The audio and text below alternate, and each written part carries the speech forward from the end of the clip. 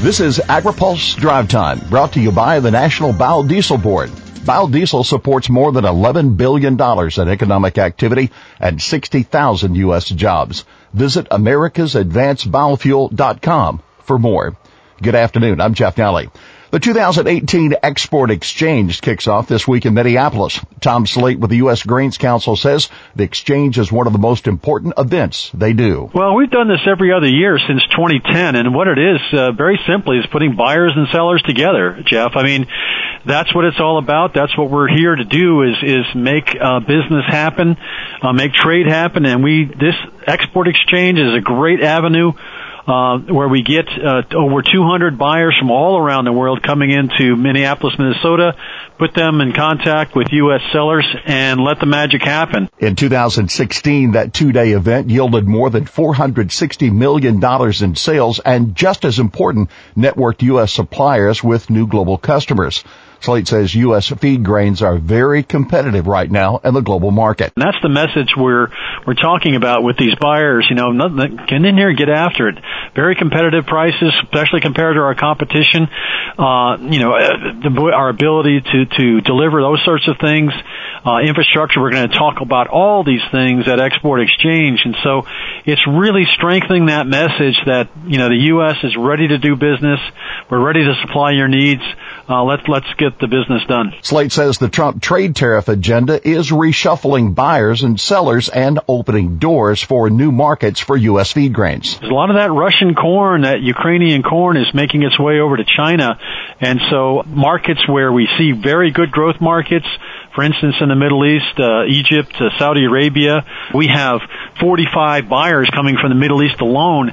U.S. grain is working its way in there very, very competitively right now, and these countries are taking a long, hard look and making a lot of purchases. Slate says the Export Exchange will allow the U.S. feed grain industry to send a positive message to global grain buyers and end users. One of the key messages we're going to deliver during the Export Exchange conference is when trade works, the world wins, and that the U.S. agriculture is very committed to trade and to supplying their needs. So, yes, there's a lot of questions, and yes, we'll certainly answer them, but I think the dedication towards feed grain trade and the folks that will be in that meeting on making sure they get what they want when they need it, that message will be loud and clear. The Export Exchange is sponsored by the U.S. Grains Council, Growth Energy, and the Renewable Fuels Association. And in a story featured on agripulse.com by Bill Thompson, it looks like the U.S. and Philippines are taking steps toward improved agricultural trade. The Philippines has reached a new agreement with the U.S. to work on improving agriculture trade. That's according to an announcement today from the Office of the U.S. Trade Representative. The Philippines have been mentioned by USTR Robert Lighthizer as a country the U.S. is interested in for bilateral free trade agreement. Today's announcement could take both nations a step closer to that goal. The Department of Agriculture suggests the harvest for soybeans is running a bit further behind the 5-year pace than just a week ago. As of Sunday, 53% of the soybean crop harvested. That's now 16 points behind the 5-year average. Illinois and Indiana are the only major states that are ahead of their 5-year average pace. For Iowa, 37% of the crop is harvested. Normally, it's 71%. The corn harvest is 49% done, only 2 points ahead of the average pace of 47%.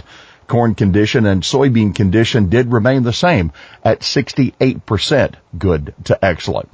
Well, AgriPulse Drive Time is brought to you by the National Biodiesel Board.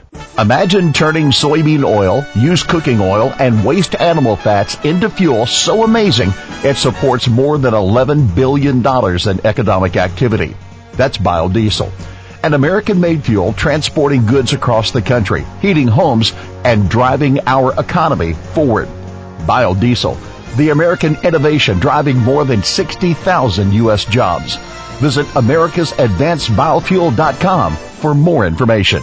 Well, that's Drive Time for this Monday afternoon. For the latest agriculture news from Washington, D.C., look to agripulse.com. For AgriPulse, I'm Jeff Nally.